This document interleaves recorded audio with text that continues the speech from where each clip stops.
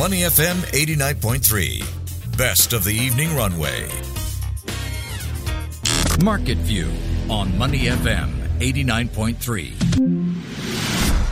That's right, you're listening to Money FM 89.3, and it's now time for Market View, where we take a look at how the Singapore stock market is likely to close for the day, the biggest movers, sectors, and companies to watch. But as always, a quick recap of how we started. Well, Singapore shares fell today after Wall Street and Europe closed lower the week before, amid concerns over prolonged elevated global interest rates. Now, an early trade Straits Times index dropped 0.2% to 3,199 points after some 35 million securities changed hands in the broader market.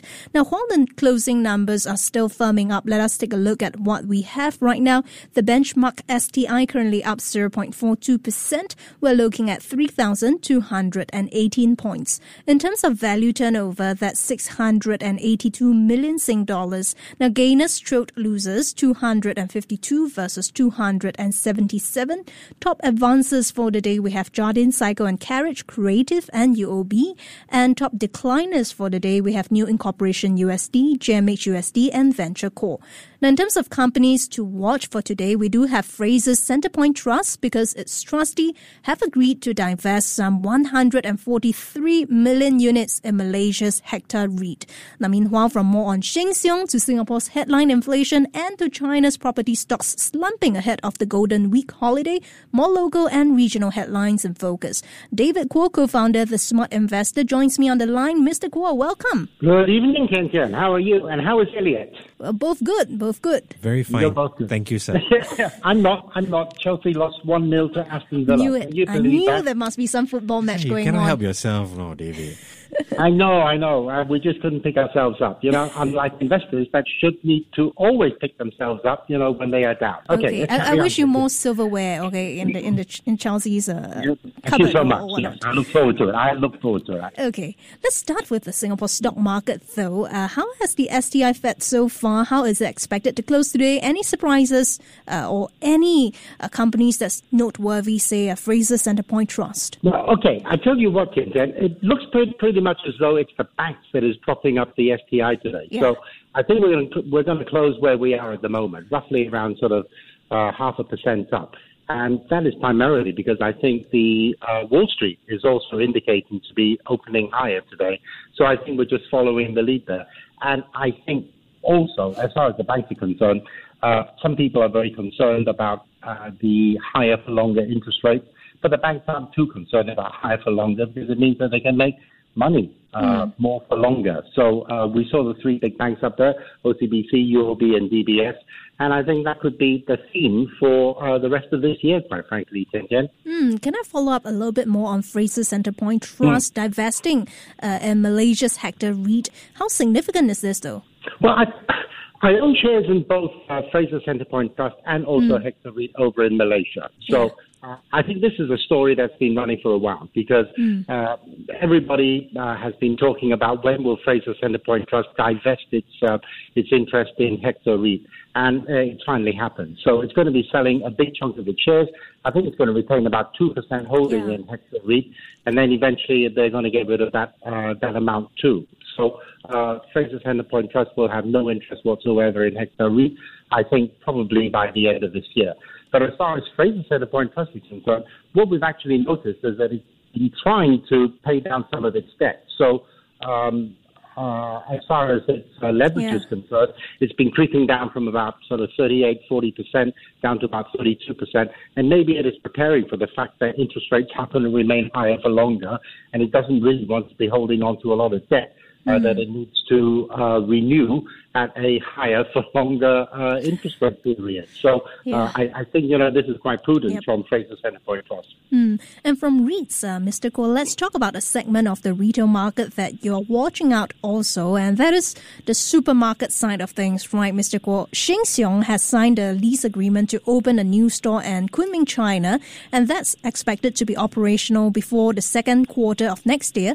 Now, DFI Retail Group, whom I spoke to earlier on Under the Radar, they said they're opening 3 new stores in Singapore. Now, why are supermarkets expanding right now in time of inflation? Aren't consumers tightening their belts? Well, don't we have to eat, Ken? I'm sure you and I still have to go shopping, even if there is economic downturn or economic slowdown or high inflation. We still have to go out and buy food.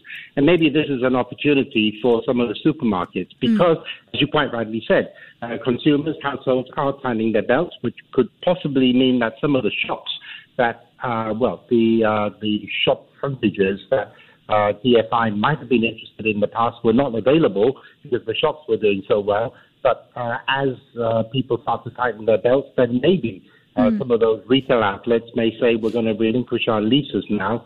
And that gives an opportunity for supermarkets.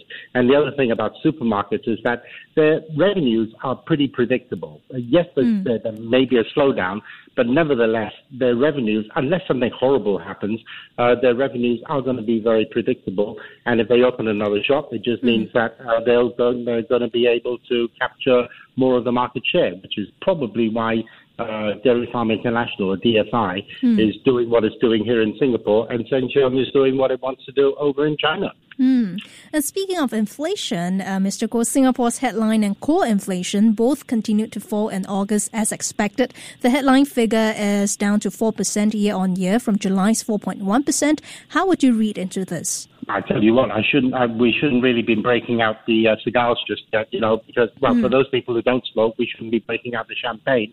And for those people who don't drink or smoke, we shouldn't really be cheering just yet, because from what I understand, food prices are on the increase at the moment. So this month, yes, it is a bit of a respite. Food inflation is coming down. Not rising as quickly, I should say. What is coming down is food, clothing and shoes are coming down slightly. So, that is affecting the headline rate. But I think the underlying rate is still expected to be relatively strong as far as inflation is concerned, simply because food prices aren't going to be going back up again. And this is something that I find quite worrying. And let's take a look at some regional news, Mr. Goh. Seems a little bit worrying here as well, because Chinese property stocks tumbled the most in 9 months, of course driven by concerns about a possible Evergrande liquidation. Any of a surprise to you, though? None whatsoever, Ken. Yes. Yeah.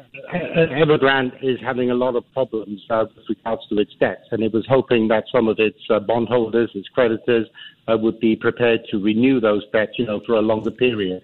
In other words, swap the current bonds that they have for something that may not need to be repaid for another 10 or 12 years. And it sounds pretty much as though creditors are not giving Evergrande the benefit of the doubt.